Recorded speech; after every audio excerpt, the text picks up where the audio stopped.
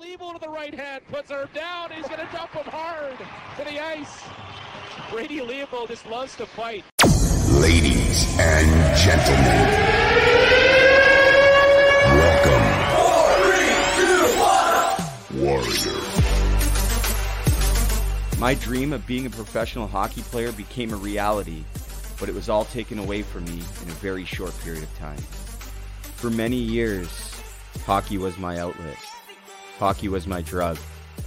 When I had a stick in my hand, nothing else mattered. I was able to break into the Western Hockey League in 2004, and I even won the Swift Current Broncos Rookie of the Year. During the summer of my rookie year, I experimented with drugs for the first time. After just 7 games in my sophomore season, I walked away from the Swift Current Broncos due to personal reasons. Nobody knew I'd been sexually abused at the age of 5. I did everything to hide it from everybody, but I just couldn't take it. Drugs and alcohol now took over my life. I did return to the Swift Current Broncos as a 19-year-old, but things were never the same.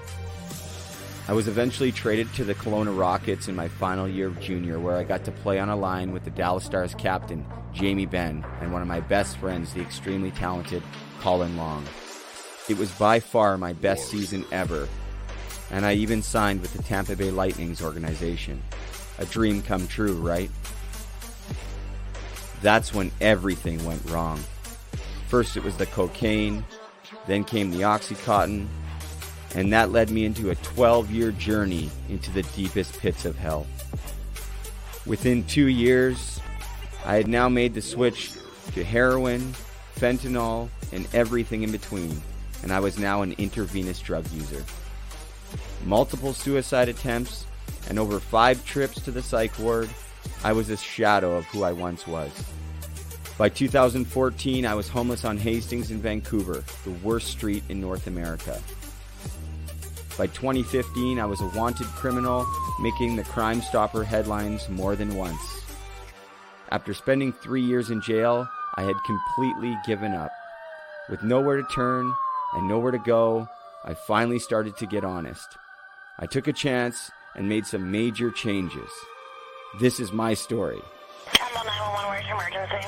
Someone overdosed? What's the address? I overdosed over 10 times. I'm one of the lucky ones. And for that, I will always be grateful. This is for all the men and women we've lost. Matthew Lazinski, Mitch Fadden, this one's for you. My name's Brady Levold, and I've been to hell and back. This is the road to recovery. I'm grateful, oh yeah, able, oh yeah, I'm stable, oh yeah, no label, oh yeah. What's going on, guys? Welcome. Hockey to Hell and Back, episode number 70. It's been like a month since I've done an episode, and let me tell you, I wasn't sure if this was going to happen again. I've been really struggling, you guys, and before I go any further, just thank you to everyone. There's been, honestly, hundreds of people that have reached out to me in the past month, couple weeks since I started putting it out there. People sharing with me their struggles, tons of support, people telling me that they're in my corner. Not too long ago, I didn't have anybody in my corner. So thank you. I made it through it. I'm feeling better, and there's no way I get through it without all of you guys. So thank you very, very much. Today, though, is a very special day. Today's the 41st annual Terry Fox Run. I am from Port Coquitlam. I no longer live there, but I've always been so proud to be from Terry Fox's hometown of Port Coquitlam. Unfortunately, I was coaching this morning. I didn't make it back in time, but I was hoping to get out to support our friend Donna Reed. There's a picture from today, guys. She's still battling cancer, pancreatic cancer. She had to go get unhooked from chemo after this picture was taken. She's there holding the flag in the gray. Donna, what's up? We love you. I love you. Keep fighting. Sorry I couldn't be there. The Terry Fox Foundation has raised over $800 million. That's pretty incredible. If you want to donate, check them out on Instagram, at Terry Fox Foundation, at Terry Fox Foundation. We're going to get right in the episode. There's one thing that I need to say. You guys know, you can see the pictures behind me of all the hockey players that we've lost to suicide, to overdose. And usually every episode I add one of those individuals to the wall in memory. But today I wanted to do something and just take some time because not this weekend, but the weekend before, we were able to get down to Dunnville, Ontario, the hometown of Daniel Miner. Daniel Miner passed away just about 6 months ago, former Barrie Colt. He died of an overdose, and I never met him. But since that moment, I've been able to connect with his family. His mom and dad, Tom, came up here. They took vacation for like the first time in years to come spend some time, a couple days. They actually met my friend Paul Rosen too, which was really cool. But just being able to connect with them and their entire family. And so we went down to the celebration of life, and I wanted to share this with you guys because, this has been 18 months. I've been clean, been trying to bring Puck Support together, remembering those that we've lost. All of these individuals in this picture, it's so sad. And, there's even more out there that we haven't uncovered. And if you don't know, we remember one of those individuals on all of our clothing here.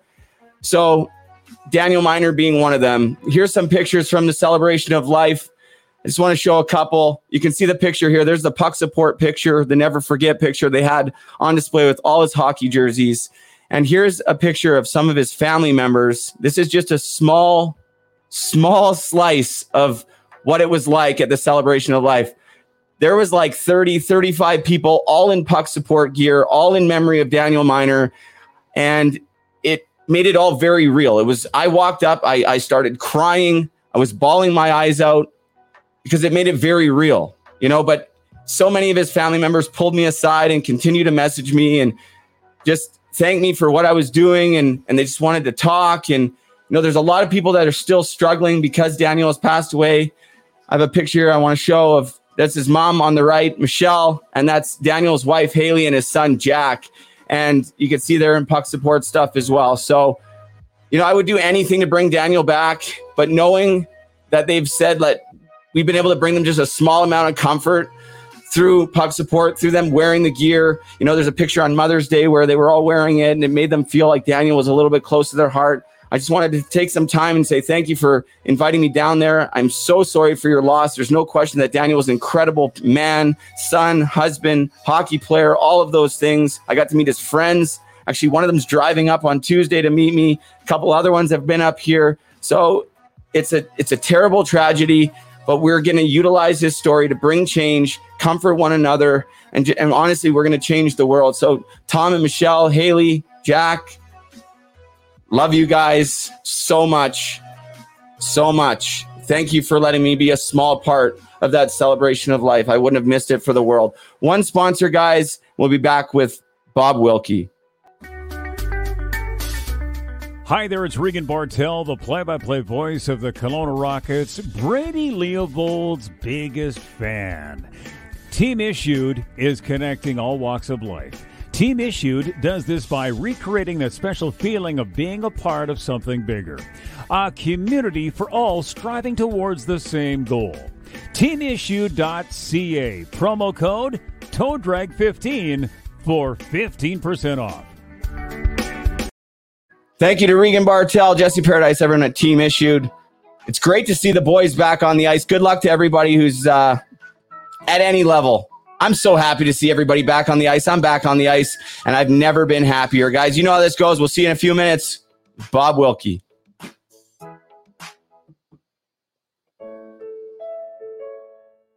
Well, after almost a month off, we're finally back for some live shows, and this is one I'm really excited about, and probably for some selfish reasons. Bob Wilkie, originally from Calgary, Alberta, got his jump in hockey with the Swift Current Broncos during the 1980s. During his rookie season, Bob Wilkie was unfortunately involved in the Swift Current Broncos 1986 bus accident that claimed the lives of 4 teammates. That tragedy left a trail of destruction, but only 3 short years later, the Swift Current Broncos rallied, and Bob Wilkie was part of the 1989 CHL Memorial Cup championship winning team. Wilkie was a star defenseman, recording 80-plus points in 2 different campaigns, and this saw him get drafted in 1987 by the Detroit Red Wings 41st overall in the 2nd round. I haven't spoken to Bob prior to this interview, but I've done a lot of research, and I've known about him for quite some time. As Wilkie graduated out of major junior hockey and took on the professional ranks, the trauma that he endured during that bus accident, losing 4 teammates, started to weigh very heavily on his heart and on his mind. Wilkie relied on pure talent as he carved out a 10-year pro career that was riddled with mental illness, which led to some problems with alcohol. Following his retirement, Bob Wilkie started to coach, and it was here that he started to realize the need for mental health resources for athletes. As a coach, he started to see things that he went through and decided that he needed to make a difference, that he wanted to make a difference. And this is why, selfishly, I'm very much looking forward to this podcast. In 2008, Bob started an organization called I Got Mind. I Got Mind is focused on bridging the gap between positive mental health and the game of hockey, but he's also expanded into many other areas, pretty much all sports. I really look up to Bob. I mean, he's a fellow Swift Current Bronco, somebody who's went through a mass amount of trauma, and he's come out the other side. Not only that, he's taken it upon himself to use his story, his experience to make this world a better place. This is somebody that I really want to learn from, and I think we all can learn from. So without further ado, let's do it. From Calgary, Alberta, Bob Wilkie. It's been a long... What's going on, Bob? Just excited for the conversation, Brady. To be honest, I've been... we've been trying to do this for a long time, so I'm excited it's finally happening. Well, listen to the song. It's the Tragically Hip. Long time coming, buddy. I know. It's been a long time coming. And you want to know what? I was thinking about that myself, too. And it's funny that you went there because I was going to go there with the opening. And because, I've done a lot of research on vast subjects with mental health and addiction, and especially hockey, right? So, of course, about over a year ago, I came across I Got Mind and your story. And, I knew who you were from playing with the Broncos, obviously the bus crash and the book that you wrote. But I really kind of reflected. I think we talked back then, Bob, and I was like, I'd love to connect sometime, but I don't think I was ready. Like I was so, and I'm still not entirely sure, but I'm feeling a lot better now. So thank you for being patient. And I appreciate you. No, I'm happy to be here and happy that we finally connected, and really excited to see how I can help you out today, Brady. Yeah, well, that's the whole thing, right? Is that's what I mean. That's what in the intro, it's like I'm selfishly, kind of really looking forward to this. But before we, kind of dive into where you're at now, I would love to, we got a little piece of it in the intro, and I'm sure a lot of people are familiar with your story. But I'm kind of just using the platform of, like, say, a meeting. Share your experience, strength, and hope. What it was like then, where you are now, all of that good stuff in as much or as little detail as you care to tell us, because I'm all ears, buddy. It was, I was innocent, right? Like everybody else, you're innocent and you're excited for what the world can present to you. You see all these different possibilities. And so I was driven, and I really, I was fully committed. Like every day I was doing something to make myself better, because I knew that this would give me an opportunity to do the things that I wanted to do, to experience in life. So I pursued hockey with, every bit of gusto that I could muster. And, it caused a lot of problems as a young person because I didn't want to pay attention to anything else, especially school. Yeah.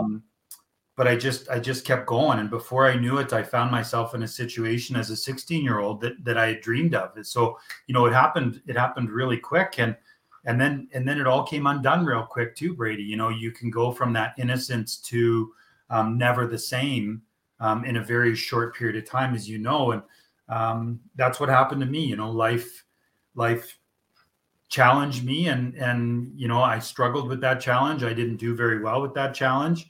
I kept going. I'm not sure how some days, but I kept going. And there was just so many different experiences that I was not prepared for. And, I had lots of good people around me. I came from a good home. I had very loving parents, very supportive. So that was not an issue, but they didn't come from great backgrounds. So they didn't know what to do or how to do this new thing either, with all these different pressures. So, there was a lot of, unfortunately, very costly learning that was going on that caused a lot of issues for all of us. Our family became broken through the pursuit of my dream. I think that traumatized and really messed all of us up for a long time. We fortunately were able to heal a lot of our, trauma, a lot of our negativity, or a lot of our emotional baggage before my dad passed away about 8 years ago.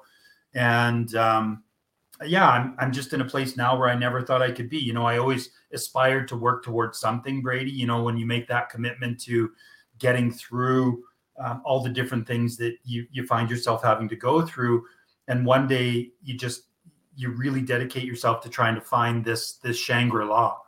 And I can tell you, it's been a 20-year journey, but I've really never felt more in control, more able to be in the moment and enjoy all the different things, to control my emotions, to know when I need to do something to take care of myself. And I'm thankful that I didn't, make some of those bad choices that I was thinking about so long ago.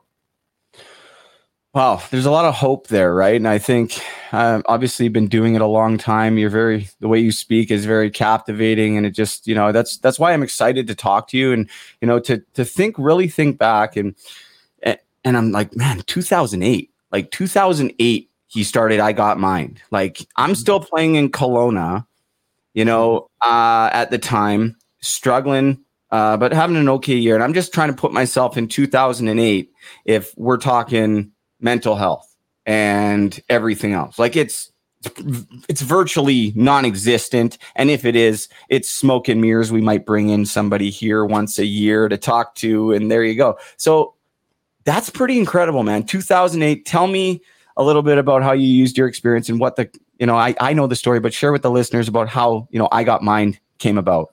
It was selfishly, completely, Brady. Like a lot of us in life, we find ourselves in situations that we just don't want to be in.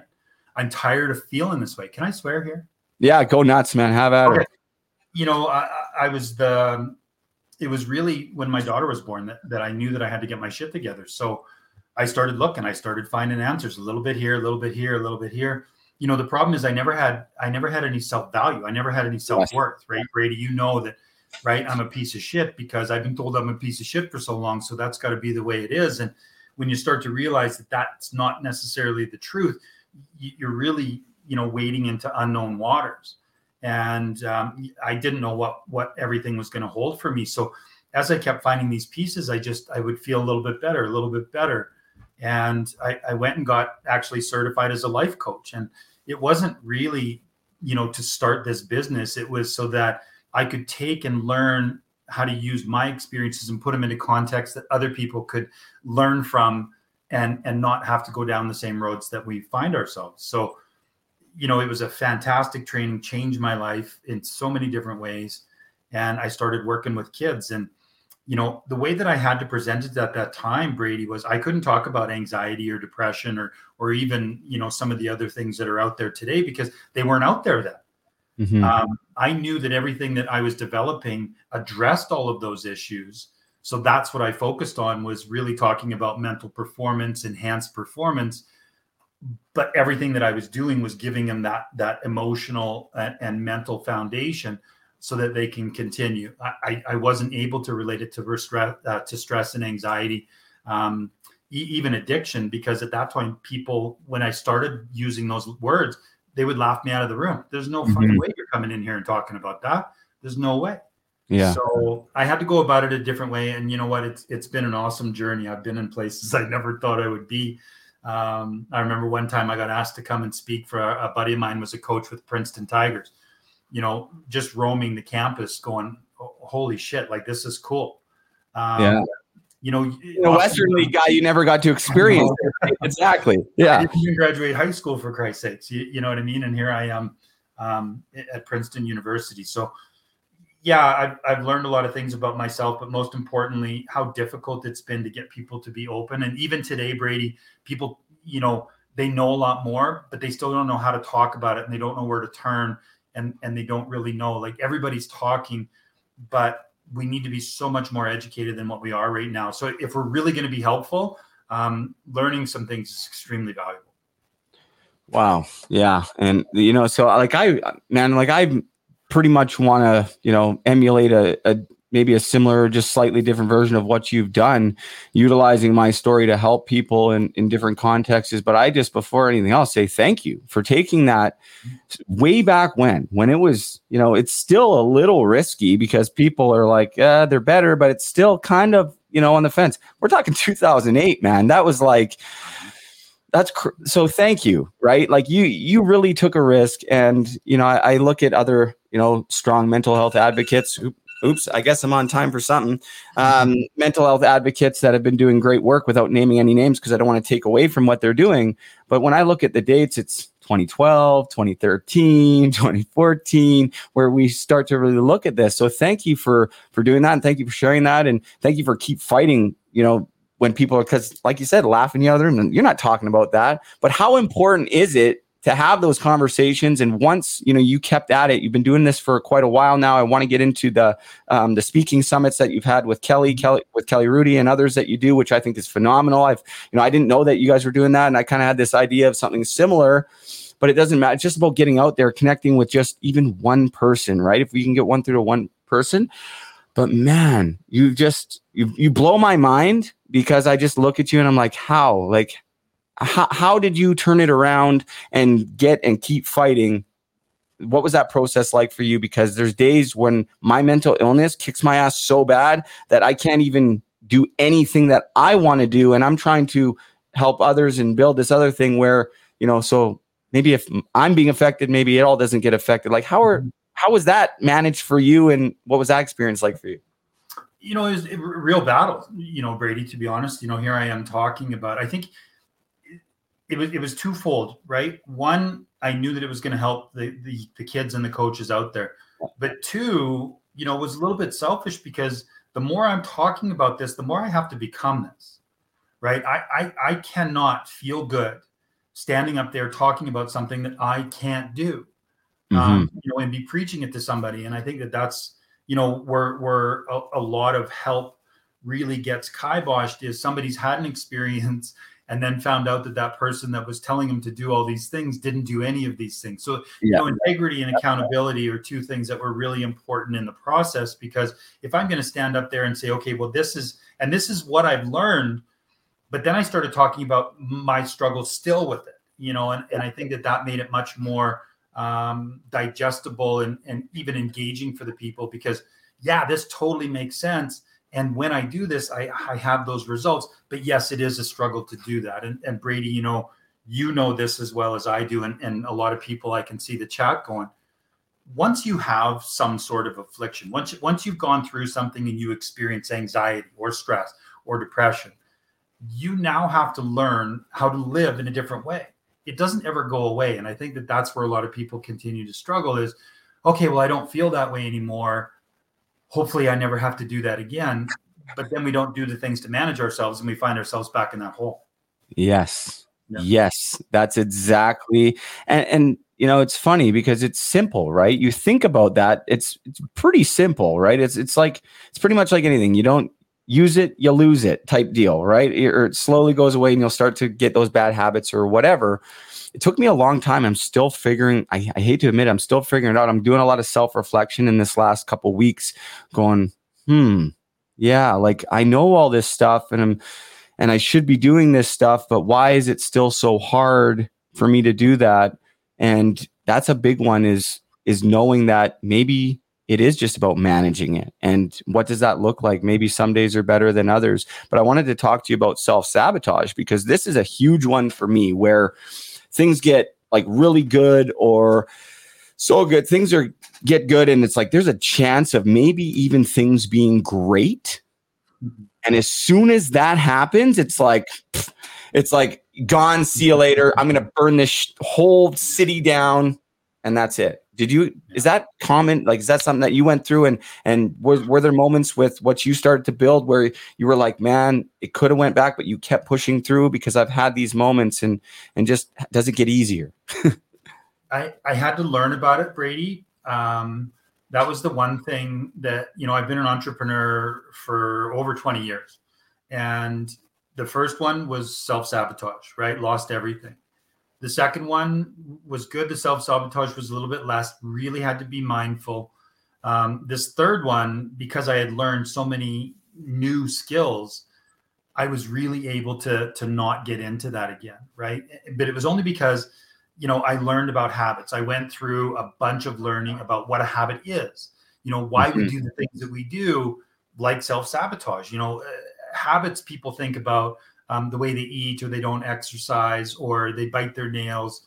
But what we've really learned is a lot of the habits that we have are the way that we think about certain situations, right? So, our ego is very strong when we're in self-sabotage, and it confuses us because in one breath, it tells us that we're good enough and this is a great idea. And then the minute you start down that path, the ego saying, who the hell are you kidding? You're never going to be able to pull this off.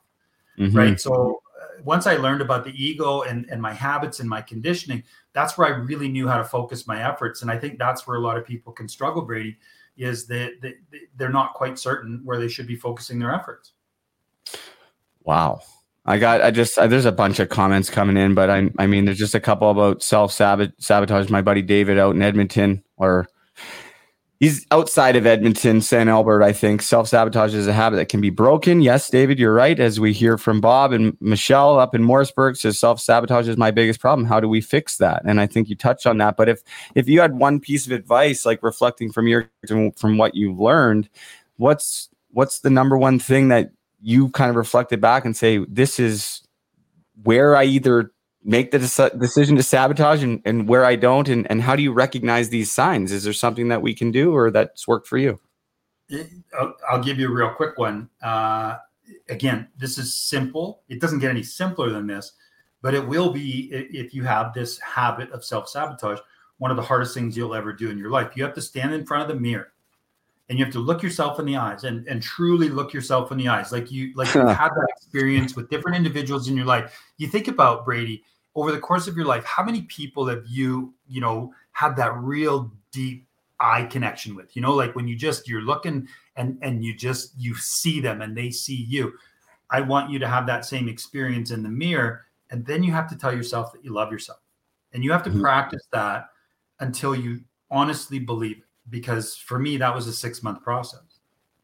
Wow. And it's like anything, I was on the ice. I've been up since like 4 a.m. I was on the ice in North Bay today, and we were talking on the way up, me and my buddy Dan, another Western League alum, Calgary Hitman, shout out Dan Spence, 360 goaltending.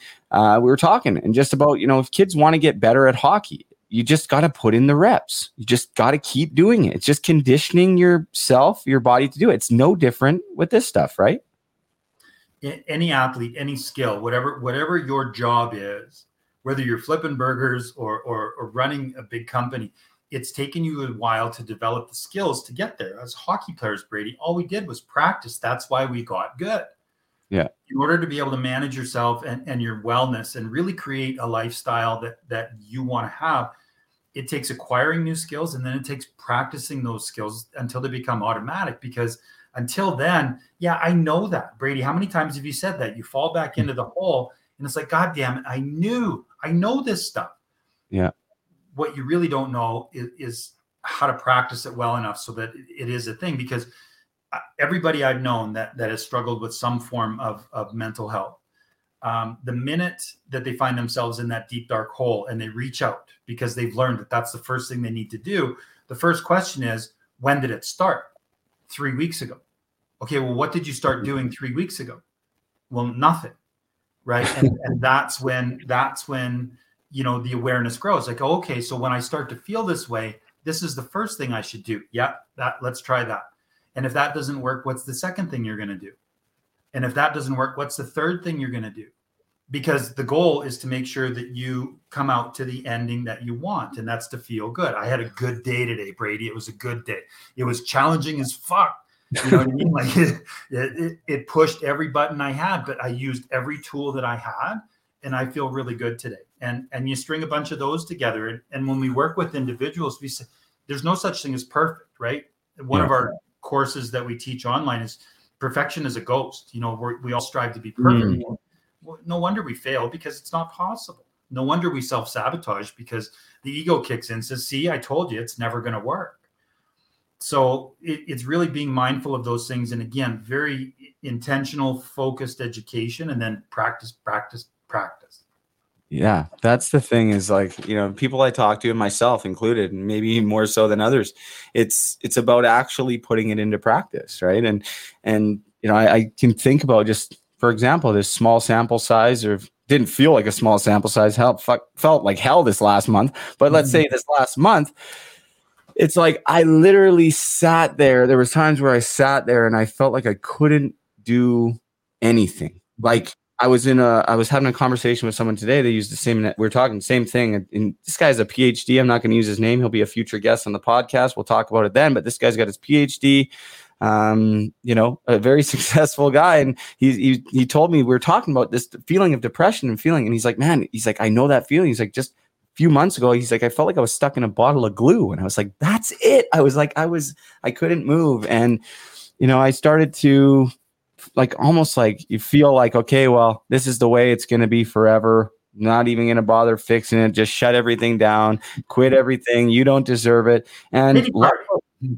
Yeah, pity party, big time, big time. But I'll tell you, it's like, there's times in my life when I was younger, I would have saw someone like me talking about this stuff. It's like, get over it, man. Like, come on, like, shut up, man. Like, don't be a pussy, man. Come on. And it's like, no, like this really hurts, right? Like it hurts. Okay, Brady. So when did it start to hurt again?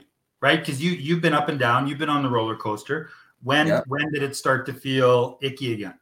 Yeah, probably mid-July. And I'm trying to reflect back. There's a lot of outside pressures in my life. I think maybe we can get into that on another time. I'm not going to get into it on here. I think the people closest to me know what that is. And sure, that had something to do with it. But it's got to be a way to manage that without having it affect, everything else, and that's maybe my biggest issue where something happens and it's like, oh, my whole day's gone for a shit. So, and just trying to find these coping mechanisms to just kind of keep going, but people keep telling me, some days it's just okay to survive. And trust me, I know what surviving is like, being homeless and everything else and just trying to do this. But it's like, okay, well, you get to 18 months off all this crap and everything else. And it's like, well, what the hell gives? What the hell gives? I don't want to feel like this. I'm supposed to be feeling better. But on the plus side, Bob, I was very proud of myself. The fact that I actually legitimately, and I can say this openly, there was times when, I wasn't making a plan. It's not like I was angry and I was going to go, but I was legitimately thinking to myself,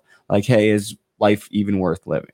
I got an 11-month-old baby. I got other kids in BC. I got all this stuff. I got so much promise going on, but I was legitimately thinking that to myself. Like, if I have to feel like this forever, is it all worth it? And wanting to just escape it. And so what I'm proud about myself is that I didn't go back to the drugs. And so early on in your kind of journey, I know that I've read up and listened to on podcasts about, trying to self-medicate with alcohol and different things and that. What was that kind of process like for you? And how long did it take? And if you don't, and again, you don't have to go into total detail or whatever, it's whatever, but where are you at with that? Like, how much did that affect your life? And like, what's the difference between like living that way and living today type deal? For me, it started, I was 15 years old and I was playing midget AAA, and it was the first introduction to booze, right? I was that kid that clean, no smoking, no drinking, right? Like that's what athletes do. And then I made the AAA team as a 15-year-old and all that went out the window. Everybody was smoking and everybody was drinking. Yeah. And it was kind of fun for me. So there was an appeal there. My first year junior as a 16-year-old was one of the most nightmarish experiences that I ever had. The bullying, the hazing that went on all year, like to the last game of the year. We won 14 fucking games the whole year. Like we were terrible. And the veterans were threatening to shave us on the last bus ride home. There was so many fights. So, that whole year really, and then you get to use alcohol. So, you know what I mean? Like it started to work to kind of numb the pain, the disappointment, the frustration. And then I got traded my second year to Swift Current, like you were talking about, and the bus accident happened. So first of all, the trade, really struggled with that. I was a homebody. I was a mama's boy. I was spoiled. Right, you were with the Wranglers, right? Yeah. Prior. So I saw that, and I'm trying to think that because they weren't in the league when I was in the league, so I didn't realize. I think they were the WCHL, right? Or back was it the West Coast Hockey League? Okay, sorry. I just realized I made a mistake in my intro, so sorry. Keep going. Sorry. So the trade really screwed me up. Really started drinking then. I was depressed. I didn't like being away from home. I didn't like my coach. Yep. I didn't like living in Swift Current. You come from Calgary and a city boy where, I mean, I was king shit, right? Like I was a homegrown kid. I was one of the only homegrown kids. They were talking about me getting drafted. And then I go to Swift Current where there's absolutely nothing. And it was culture shock and it was sadness. And, at that time we didn't have cell phone bills. My phone bill every month was $400, right? Yeah. Calling everybody back home. And then the bus accident happened. And that was it. The nightmares, I couldn't get rid of the nightmares. I watched one of my teammates take his last dying breath right in front of me. And the alcohol really kicked in. Like I didn't want to be there anymore. I was really struggling. So I just started drinking. And, it was beer. And then it was the hard stuff. And then the hard stuff stopped working. So then you start mixing in the drugs. What can we do? And then it was just that perpetual. I got drafted later that year, but it just got worse and worse. Like I built that moment up in my life to be the pinnacle. Like this is going to be the greatest experience I'm ever going to have. And I can remember not even wanting to go. I didn't want to get on the plane and go to the draft. I didn't give a fuck anymore. I was done. And everybody just kept forcing and saying, you're going to make a big mistake and you got to keep going and it'll get better. And so, yeah, I learned how to cope by numbing myself and not talking to people and shutting down. And so that became my habit, my way of life. I learned how to play guilty. I played the most of my career, playing guilty, where you're hungover and you knew that you were doing things that you shouldn't have the night before because you have a game. So you play guilty. And I was able to have a very good career for 10 years playing that way. But it ruined every relationship. It ruined every opportunity. That was the label that I got stuck with. And all I used to hear, Brady, was what the fuck is wrong with you? Yeah. Nobody ever said I know those ones. Yeah. I feel you on that one, man. Yeah, I can't imagine having to go through that. And I'll tell you, I got a picture of you. There's you and Swift. That's you, back in the day. Before it all unraveled, yeah. That year. Yeah. And just before we get into the bus crash a little bit, I know the feeling of what it's coming from Vancouver. I moved to Swift Current and just major culture shock. And it was probably even smaller back when you were playing. And, we had MSN Messenger and everything else. So it was a little easier, but I left, man. I packed my truck up and I went home. I was like, no, I can't. I cannot do this. I quit 2 different occasions, got traded, didn't report, went back. I was a gong show. And the same thing, everybody going, fuck is wrong with this guy? What is wrong with you? And the whole time I felt like I couldn't tell anybody what was wrong with me. And, I think we're talking about a little bit of a different time when you went through it in the 80s, but I know that, you've mentioned back then, none of you guys received any counseling or anybody to talk to. Is that correct? Like it was like, just get back on the ice and keep playing. And I can't imagine, Bob. You know what I mean? Like guys quit, guys said, that's it. I've had enough. And we respected that. We had a team vote, like it was our decision. It's like these guys would want us to keep playing. These guys would keep playing. So we should keep playing too.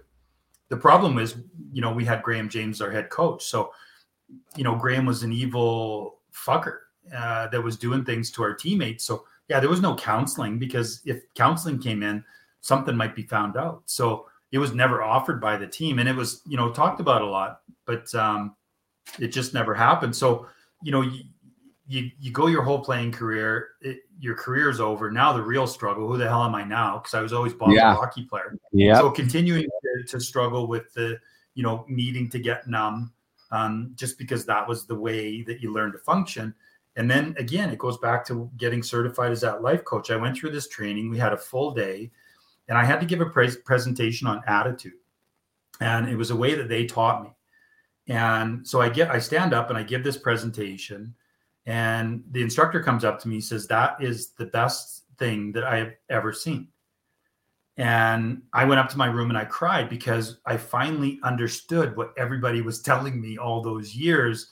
And I thought about all those missed opportunities. I thought about all those relationships that I messed up. I thought about all the times that I screwed myself because I didn't know these things. And I think that was a huge breakthrough for me, where I knew that I didn't have to use anymore.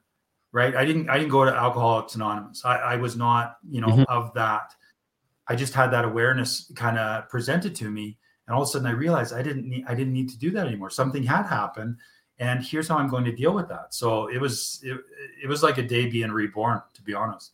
How long ago was that, Bob? That was 2008. Wow. Yeah. Wow. Yeah. Tell me a little bit about, your mom and the story of, her, if you don't mind, only because I know it's public, and the work that, you guys are doing and trying to bring awareness to mental health and supporting others. And I really want to learn a little bit more about I Got Mind after you tell us about this and get into what you guys' plans are now that hopefully things are opening up, fingers crossed. So, mom didn't come from a great upbringing. She was one of 8. Grandpa was he was an alcoholic. It was very much a dysfunctional home, lots of anger. Dad grew up in Nova Scotia, didn't go to school after grade 6, wandered in the streets with no shoes. Again, Dad came back from the war, alcoholic, traumatized, abuse. And then these two meet up and have me. So, not an easy job by any means. Mom didn't have the skills, so she couldn't pass them on to me. She finds herself in a place right about the time that I was going through it that she didn't want to live anymore. She was abused as a young girl. And, that just, it never came out. It got to be too painful. Same story, Brady, as you, as me. You start using, you start doing the self-sabotage, all those things. So yeah, she's ready to check out. Dad and her split at the time. She calls Dad, says, "You know what? Thank you for everything. I love you. I'm checking out." So they race over to where she's at. They take her down to the distress center here in Calgary. She meets with a counselor, and everything changes. She starts to get on the path to healing. I didn't know any of this happened because I was in my own shitstorm, half a continent away. I'm going to give a speech a couple years ago for the distress center. And she says, "Hey, you know what? I never told you. The distress center saved my life." And I'm like, "What do you mean?" So she sat down and had the story. And it's been interesting, how much we keep from each other, how much we don't share with each other because of the shame that we feel, because of the guilt that we feel. That's the unfortunate part, is it keeps us from progressing. It's not real, the shame and guilt that we keep continue to carrying around. Brady, if you're dealing with any of that, you got to let it go, because guilt and shame, those are just things that we create on our own, and we carry them around with us, and it's totally unnecessary.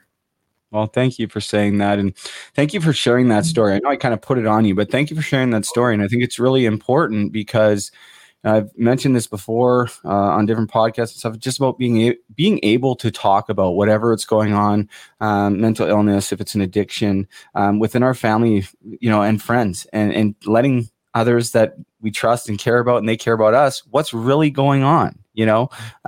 Usually these things are kept kind of, in the weeds. It's kind of like, well, we don't want to talk about that. We don't want to let anybody know that our family's got any problems. But as soon as you guys start having that conversation, it's like, holy shit, show me one family that doesn't have a problem. Please, please. I'm still waiting. So why are we all hiding these, because I don't know about you, man, but when I started to share my story and let it out there, and, there's been times where, I haven't done such a great job at, like I just talked about, reaching out and everything else. But for the most part, it's been the support, the overwhelming amount of support, and the people that just want to tell me too that they are struggling because they feel finally that they can tell someone. I'm sure you've been going through this for, I can't even, 12, 13, 14 years now. So I can't imagine the amount of people, but there's something magical about really just being truthful about it all, isn't there? Again, growing up, Brady, and this, the hockey culture is such a mess. It's so bad. Yeah. It teaches so many bad things, and I love the game of hockey. Don't get me wrong. I'm not here to bash hockey. I'm talking about the culture of hockey. The way that people operate, not being taught to be accountable. And Brady, I'm sure you were the same way, man, right? I didn't want to go to school because we had come home from a weekend and I knew I had an assignment due on Monday, and the teacher would say, you can pass it in on Friday. So I got to live in a different world where accountability was not a deal. Yep. I never thought about that.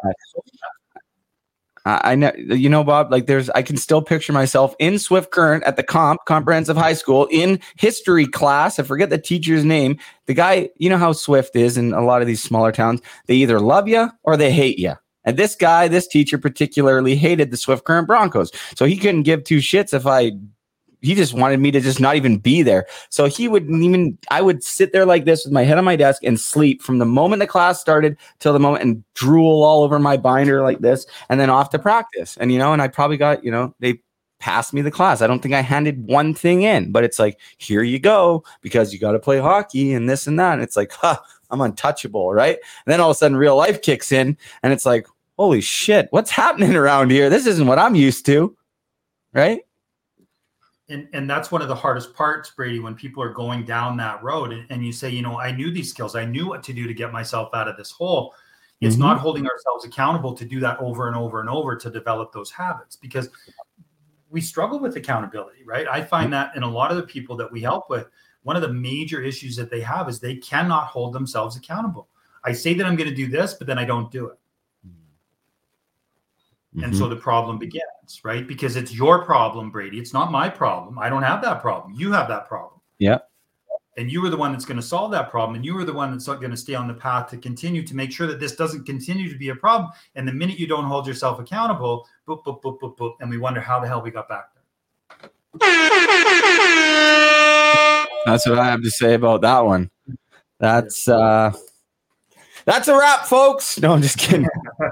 But honestly, it's so true, right? And, you know, I just think back and, you know, I just mentioned, you know, I was just like talking about me as a hockey player. It's like, you know, I look back at, like, if I would have met 17-year-old Brady, I'd kick my own ass, you know, like that kid. But at the same time, it is a lot to do with the culture and the just the way that hockey is. And I'm so glad that you brought that point up, because there is a major problem there. And it's been a hot topic on this conversation, even current NHL guys. You know, Curtis Gabriel just signed with the Leafs. He's on here. We're talking about the toxic masculinity of hockey, the dressing room, the language, the way, the hazing, the whole nines, everything. So I'm with you. I'm not here to bash hockey, but there's a huge need for change. And I just wonder, like, where do we start with that in your opinion? I mean, there's so many areas that need help, but is it the parents, the coaches? Do we invest more in the players' mental performance and health? Is it a combination? What do we do? And what are you guys doing to help that? Because I know that you guys do a lot with that. You know, it's a big problem. Yes, parents, absolutely. Parents are major contributors to the different things that kids feel, what they experience, why they quit, why they start using, why they stop communicating, you know, and these are loving parents, but they don't realize the things they're doing, and the kid is not going to talk to them. So parents are a huge issue. We've developed a program all around that. So when I started, Brody, it was just for the kids, right? I just wanted to talk to the kids. And so we'd go in there and talk, and they go, Bob, this is great. But the minute you leave, my coach doesn't talk like this, and my parents don't talk like this. So I can't talk like this. None of the stuff you're teaching me I can use. So we started developing programs for the coaches and the parents to help them help the players. And, you know, it's been quite the evolution of what we've been able to do. But it's just so important because, yeah, you know, I was taught to really not be accountable for a lot. I was told to tell people what they wanted to hear. Mm-hmm. I was told that I was better than everybody else. And they showed me that and reinforced it. Mm-hmm. You know, so I had all these issues that I didn't, like you say, I didn't see that in the real world. And then all of a sudden the real world says, I don't give a shit who you are. This is the way you need to be. I didn't even know how to do that. I had to acquire the skills to be able to do that because that was foreign to me.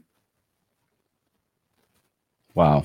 There's, you know, I think, so my question for you, and this is like, you know, this is again, maybe a selfish question, but maybe there's some people out there that can get some value from it too, is like, at what point in time do you start to really, you know, after, you know, let's say you're either in a major mental health crisis, and there's probably not a magic number here, but imagine, you know, mental health crisis or an addiction or whatever. At what point in time do you really start to, once you're I mean, like after you either, if you have to go to rehab or whatever, I'm not talking that, but at what point in time do you really start to educate yourself and start to learn these habits, and where can we turn to do that? Like where are these resources that have helped you, and if so, are they available? Like, is this something that people can get through I Got Mind? And if anybody listening, watching, if they want to, learn more about it, is the website the best place to go to? Yeah, best place to go is the website. There's so many different resources there. So what's happened, Brady, is I've learned how to best help people learn. Mm-hmm. Right? That's the thing, is you can write a book and you can create all this stuff, but if it's not entertaining, if it's not engaging, if it's not relevant to me, I don't give a shit. And that's where I really struggled with so much of the stuff that, somebody would say, here, read this book. I read this book. It's like, this doesn't fucking help me. Right? If anything, it makes me more confused. Give me something that actually is helpful. Yeah. And so that's how I developed the content and the structure and studied, the learning system. So you can go, Brady, to the website. You can get on a course right now that will teach you. It's called Understanding Stress. And you're going to go and you're going to spend an hour and 20 minutes watching some videos, doing some reflection pieces. And at the end of that, you and I are going to get together and I'm going to talk with you about what you learned and how you're going to use it and where the difficulties are going to be and what you're committing to and what's the next steps for you, Brody. How can I help hold you accountable? And you're going to see a huge impact, because this is what we've learned. The best learning models in the world do is they involve the person who needs to learn. I can sit here and tell you all day long, but until I involve you, nothing's going to happen. The minute you involve, you're done. You're so good. You're like that.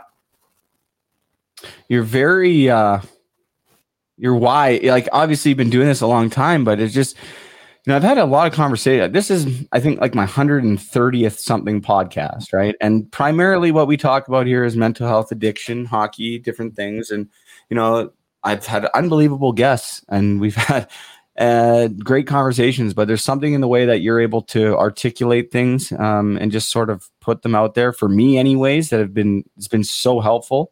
This conversation is, I've been more in tune to this conversation. I was excited about it, but I was like, okay, I'm really willing to learn, but there's something, just the way that you were able to get it through. And maybe that's what you were talking about, helping people learn. How are you able to do that? Like, because at first you said it was selfish, right? Essentially, you're doing this for you. At what moment did you realize that, hey, I can utilize my story and I can actually learn and put into practice the things that I'm learning and continue to get better to not only help myself, but help others? When was that moment for you?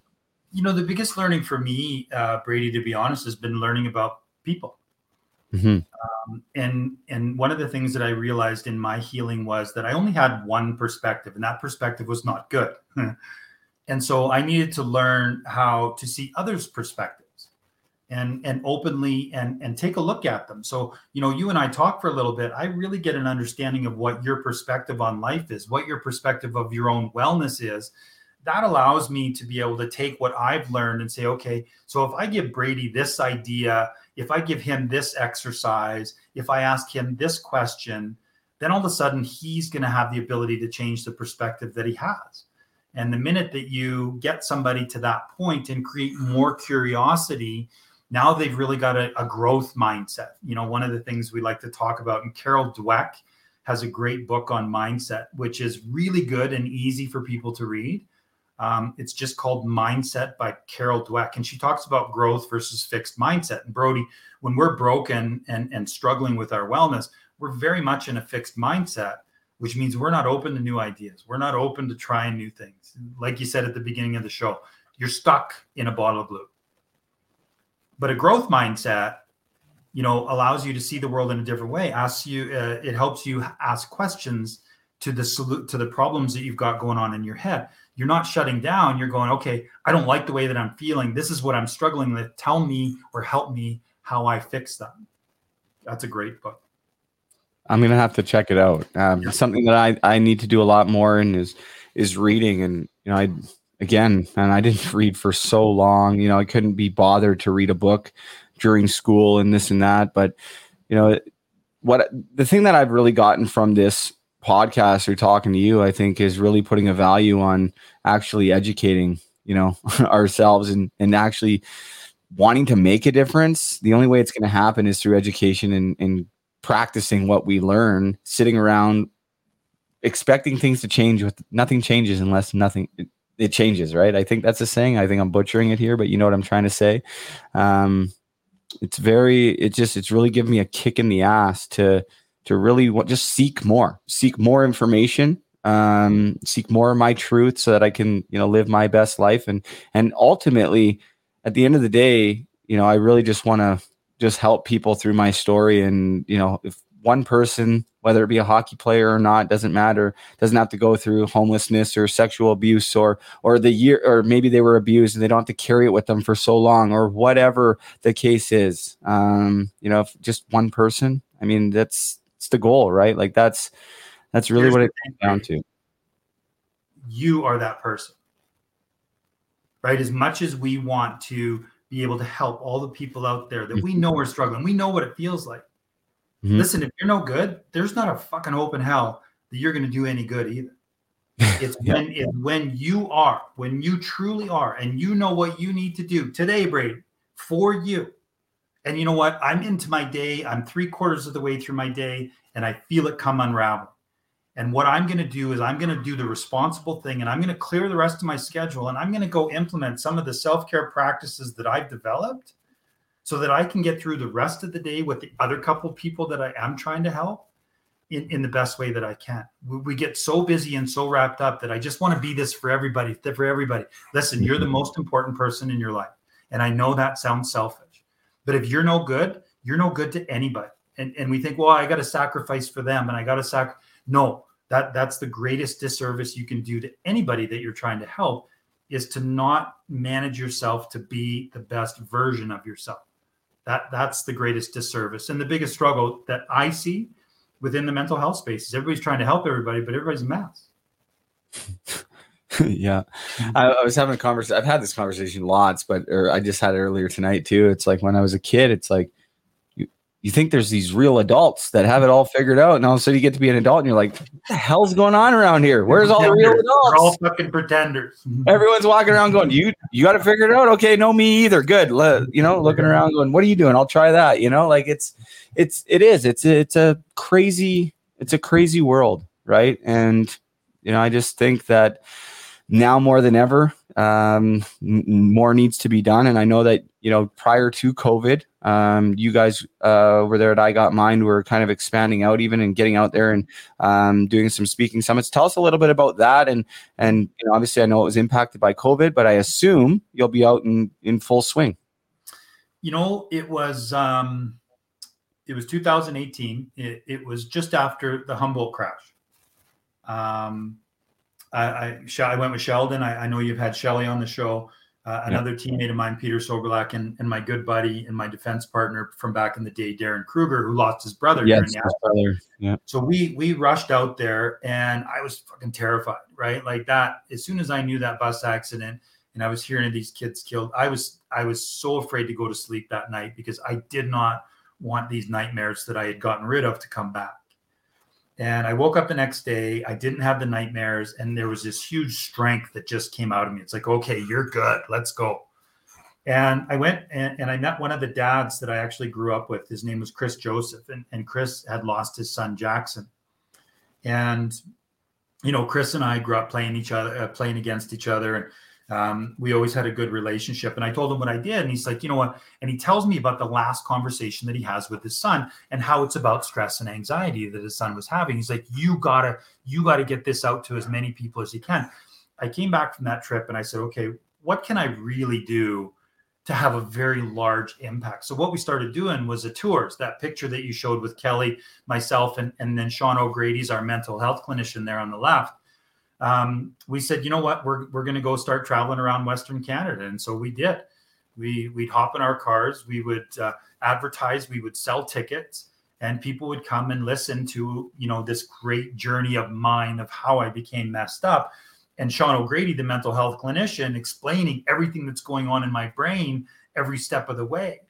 And we knew that we were onto something because our first audience, and it just grew and it started to spread. And then, unfortunately, COVID hit. So what we did during COVID, because I learned, Brady, that a crisis is a terrible thing to waste. There's so much opportunity in it. I developed a training program. We have 17 facilitators now with our team. We redid the website. We have online learning classes for anybody that wants to learn about all the different issues and how to become more well. It's just been a fantastic journey. And yeah, we hope to get back on the road. You know, I'm a little nervous for the world, honestly, Brady, just because there's not a lot of people doing this work, but we're seeing a lot of people in that space. And, you know, I think things are going to get worse before they get better. Mm-hmm. It's so important now to get your shit together, to figure your stuff out, and to really commit to you. Because think about it, if we all just took care of ourselves and just focused on managing what we needed to do for the day, how much better would this world be? Mm-hmm. Wow. Yeah, that's it's a pretty profound statement. I've never really looked at it that way, right? And it's kind of like keep it simple, stupid. I mean, it's not always easy, but it makes it a lot easier staying in our own lane, you know? At least for me it is. When I'm in my own lane, taking care of me and the things I need to take care of, it just seems like most of the time things kind of just take care of themselves, right? Isn't it amazing? It's amazing. That's pretty awesome. I want to get to a couple of comments here because I know there's I have a pretty loyal listener base, who I certainly appreciate. I want to give a shout out to Coach Cam Reed down there in Barrie. I know the family's watching. Shout out to you guys. Thanks for the support. Tanner Mortensen watching says, Bob has been a huge influence for me transitioning outside the game. His program through I Got Mine definitely has changed my outlook on things. And he is someone who is very welcoming to talk to and makes you feel comfortable opening up. Excited to see this episode. That was earlier. And I can totally see why you're saying that, Tanner. I hear you on that one. I've known Tanner since he was 14 years old, man. It's been a great journey with Tanner. Wow, that's pretty awesome. Stuart Smith watching in Abbotsford says, wow, Bob, as I listen to your story, I'm sitting here nodding my head, helping others to help ourselves. We have so many similar experiences. Thank you for sharing your story. Keep up the great work. Fire Chief out in Abbotsford. He's former Weyburn Red Wing back in the day, I believe, in the SJS. So good friend of mine. A couple more comments. David Carlson again saying, this is a great discussion. Thanks, Brady and Bob. Michelle saying, wow, I so needed this episode. So did I, Michelle. I hear you on that one. Matthew Meanser all the way in Argentina. He's watching. He says, absolutamente. I think that might be he's speaking. I don't know if that's Spanish. I don't want to say the wrong thing, but that's a little joke from him. He's a great guy. He makes wood hockey sticks down in the southernmost part of South America for the locals down there growing the game of hockey. It's a very, very cool what he's doing down there. Let's see here. Michelle Miner. Dan Miner was talking at the beginning of the episode about the celebration of life. She's watching. She says, what a great podcast. Thanks for sharing your story, Bob. Great to hear you again, Brady. Hello to Michelle and Tom, all the miners down there in Dunnville. Love you guys. Got a few more. Faye Bocek from Swift Current. This podcast is dynamite. Thank you so much.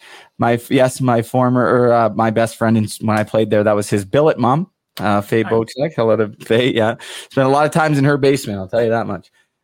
Stuart Smith says, totally agree, Faye. Just when you think Brady brings on an amazing guest, he goes and tops it off with another great person and a great message. I feel you on that one. I don't know how we're going to outdo this one, though. This is great stuff. I always learn something from the show. Thank you, Matt.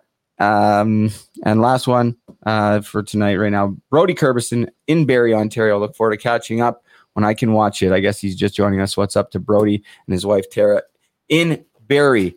Listen, Bob, I think we're probably going to have to do this again. You're lucky that I don't have your phone number now, because otherwise I'd be calling you all the time. You have to start billing me like a lawyer.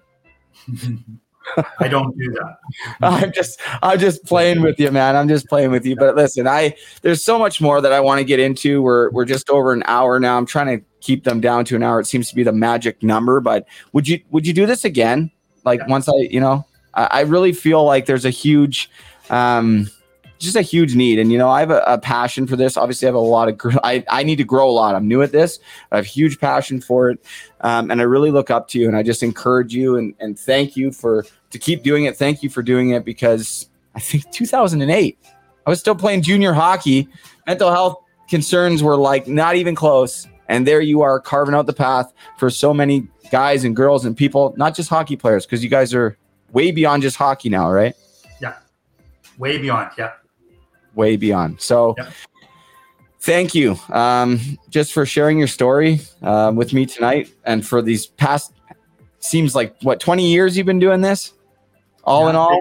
Taking right? care of myself, Brody, for 20 years. Yeah. Yeah. So thank you. You've undoubtedly helped thousands of people, I'm sure, and continue to do so. And just once again, thanks, man. I just want to learn from you. I'm probably going to go back and watch this and start. I was already taking a ton of notes, like I was in a class. So anything else we missed? We can find you on Instagram, right? Instagram and on the website. I Got Mine. Yeah. Instagram, LinkedIn, Facebook. IGotMine.ca is just the easiest way. There's lots of resources out there, and you can schedule a time to book with me. And Brady, I'd love to talk to you about getting to be a sponsor of your program here. I think it's fantastic what you're doing, and I look forward to helping you on your journey as well. Well, I appreciate that. And, as of right now, the plan is to leave May 28th from Newfoundland with Terry Ryan. I'm not sure if you ever cross paths with Terry Ryan, former Montreal draft pick, but he's going to kick it off with me. I'm going to rollerblade across Canada. Sheldon Kennedy was the first person that I called back in February or March. And I said, Sheldon, what do you think about this? And he's like, I support you 100%, but you better hope that you're ready to take on something like that. So we're putting it all together, training and different things, and hopefully we can bring it all together. We will. It's going to happen. So, when I come through Calgary, I'd love to meet you in person, man. We've got a great blog going on right now, a bunch of guys. So Ben Thompson is a alpine downhill skier. He's trying to get to his third Olympics. He's going through one of our programs. Great ideas for anybody out there looking for some inspiration and a great story. So check it out. I will definitely do that. And for anybody watching this after or listening to it via audio, all the links to the I Got Mine website will be in there. So check it out below. Also to the Instagram. Make sure you guys check it out. And we'll have Bob again. I'm sure people will be like, bring Bob back. Bring Bob. I know it. So thanks again. And thank you to Sadie for helping coordinate this. I truly appreciate that. She was great. It was seamless. I appreciate your time. Keep up all the great work, my friend. Thanks, Brady. Great to meet you, and keep up the great work. Thank you, Bob. All the best. We'll talk soon, man. Thank you, everybody. Bye. That's Bob Wilkie. Thank you, Bob. That's one I need to go back and watch. Class was in session. That's what it's all about. This last month, 3.5 weeks, however long it's been since I've done one of these shows, I've had absolutely I'm just being honest. You guys know me. I say it how it is. I felt like I couldn't do one of these shows. I felt like, I'm not good at it. That's self-doubt, right? That was it's not doing anything. It's not helping anybody. But I know that's not true because I've continually had people tell me that this show helps them. And that's not because of necessarily anything I'm doing. It's because of the great people like Bob and the guests and people come on here and share their stories and what they've done. And that's what really makes the difference. So thank you. But I want to say to Bob, thank you, because this was one that I needed. And I feel more inspired to just keep, exploring myself, my journey and what that looks like, trying to be the best version of myself, and just really inclined to keep going after it. There was times when I played hockey, it was like, I kind of only wanted to practice the things I was good at. And I didn't really want to put in all the extra work. Well, guess what? I didn't get rewarded, right? I didn't get rewarded in hockey. Didn't play in the NHL. Guess what? I didn't put in the work. That's not going to be the case here with my recovery, with my mental health. I actually am going to start to put in the work. And it's my hope that one day I can actually be more of an educator and helping more people the way that Bob is now. Thank you, Bob. I'm going to throw it over to one quick sponsor. Come back here and wrap it up. I want to show a couple pictures before we go. Stay with us. We'll be right back. Hockey to Hell and Back is brought to you by Pride Tape. Pride Tape is a badge of support from teammates, coaches, parents, and pros to young LGBTQ players. It shows every player that they belong playing the sport they love and that we're all on the same team. Show your support for teammates, coaches, and fans in the LGBTQ community by wrapping your stick with Pride Tape. Every roll of tape will make an impact in sports and beyond. Inclusion starts with leadership. Check out some of the ideas of how you can get involved at youcanplayproject.org. Check out Pride Tape at pridetape.com. For more information, you can send an email to Aubrey@pridetape.com. That's AUBREE, Aubrey@pridetape.com. You can find Pride Tape on Facebook.com/Pride Tape, on Twitter @Pride Tape, and @Pride Tape on Instagram. Pride Tape thanks all of you for being champions for change. Thank you to my friends at Pride Tape. Shout out to Dean Petruck. His son was actually at Red Deer Rebels camp last week. I was able to talk to him before the camp. He went in there undrafted, got listed. Congratulations to Andrew. He's currently in Victoria right now trying out for the BCHL team there. Good luck to him. Dean from Pride Tape and everybody at Pride Tape, thank you for supporting the show and all the work that you guys do. Before I wrap it up, though, I want to show you guys a really cool picture. A couple of our puck support warriors, Ben Brunton and Hannah Brunton. They did a bottle drive. They raised $422 for puck support up in North Bay and Callander, which was, just totally unexpected. They're like, yeah, we're doing a bottle drive. And then the mom's like, hey, yeah, we raised $422. So I got to turn my music off. Give them a big horn. Thank you to Ben and Hannah. I know them. I've skated with them. They're great kids, great family. Thank you to the Bruntons. Thank you to all the people who contributed bottles and cans.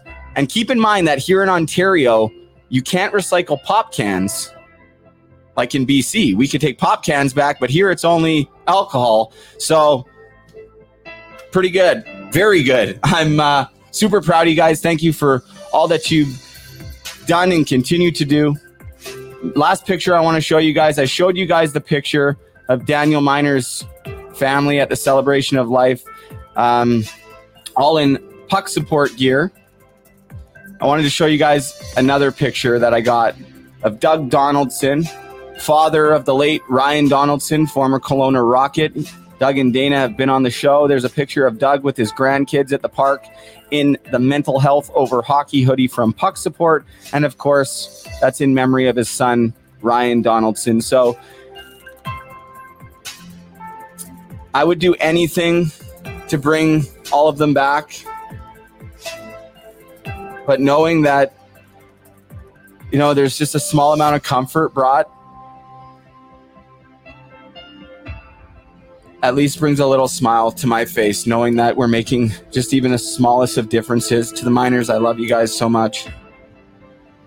Thank you to Bob Wilkie. Thank you for all of you guys being patient with me. I hope you guys enjoyed the show. If you did, like it, subscribe, share it with your friends. I have no advertising budget.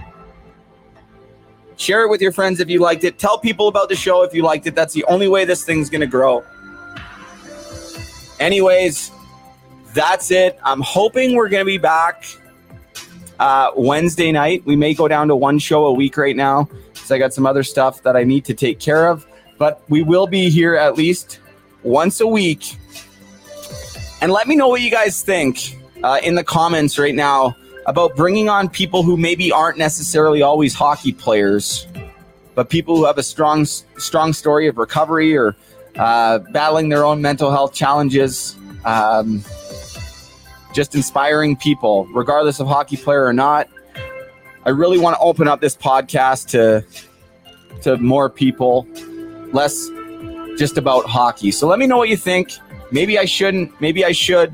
Drop a comment below. Let me know. Thank you, guys. I'm not going to stop fighting. You don't stop fighting. Be kind. Stay grateful. And remember, have a great day, if you so choose.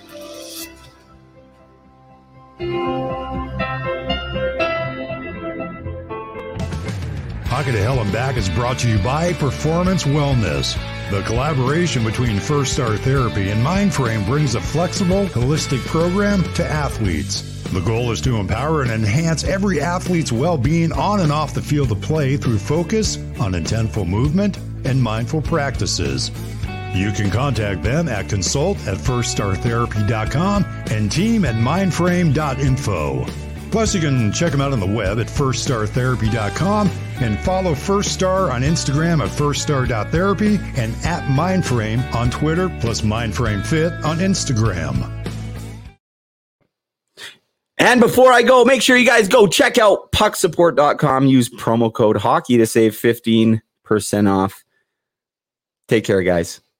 I'm grateful, oh yeah, able, oh yeah, I'm stable, oh yeah, no label, oh yeah, you know me, I have only a path, I'm lonely, but damn, I'm going. I don't want no fake love, I want the real stuff. Everybody listen up, cause I'll only say it once. I'm gonna show you all the path, if you want it bad. I'm gonna show you every side, yeah, how you can get it back. Yeah, cause I ain't never done, I'll be number one. Working hella hard until I get just what I want, yeah. Rises like the sun, yeah, fatal like a gun. Shooter's gonna shoot and I'm gonna shoot until I fall. Yeah, let's do it on my own, so I gotta get through it. And the only thing I know is to love what I'm doing. Never give up, never slow, till I finally prove it. Never listen to the no's, I just wanna keep moving. Yeah, I put out all this art, it's my only medicine. Yeah, everything I do, I'm just being genuine. Yeah, I'm sick of being screwed, feel my own adrenaline. Yeah, I do just what I do, and I hope you let me in, yeah.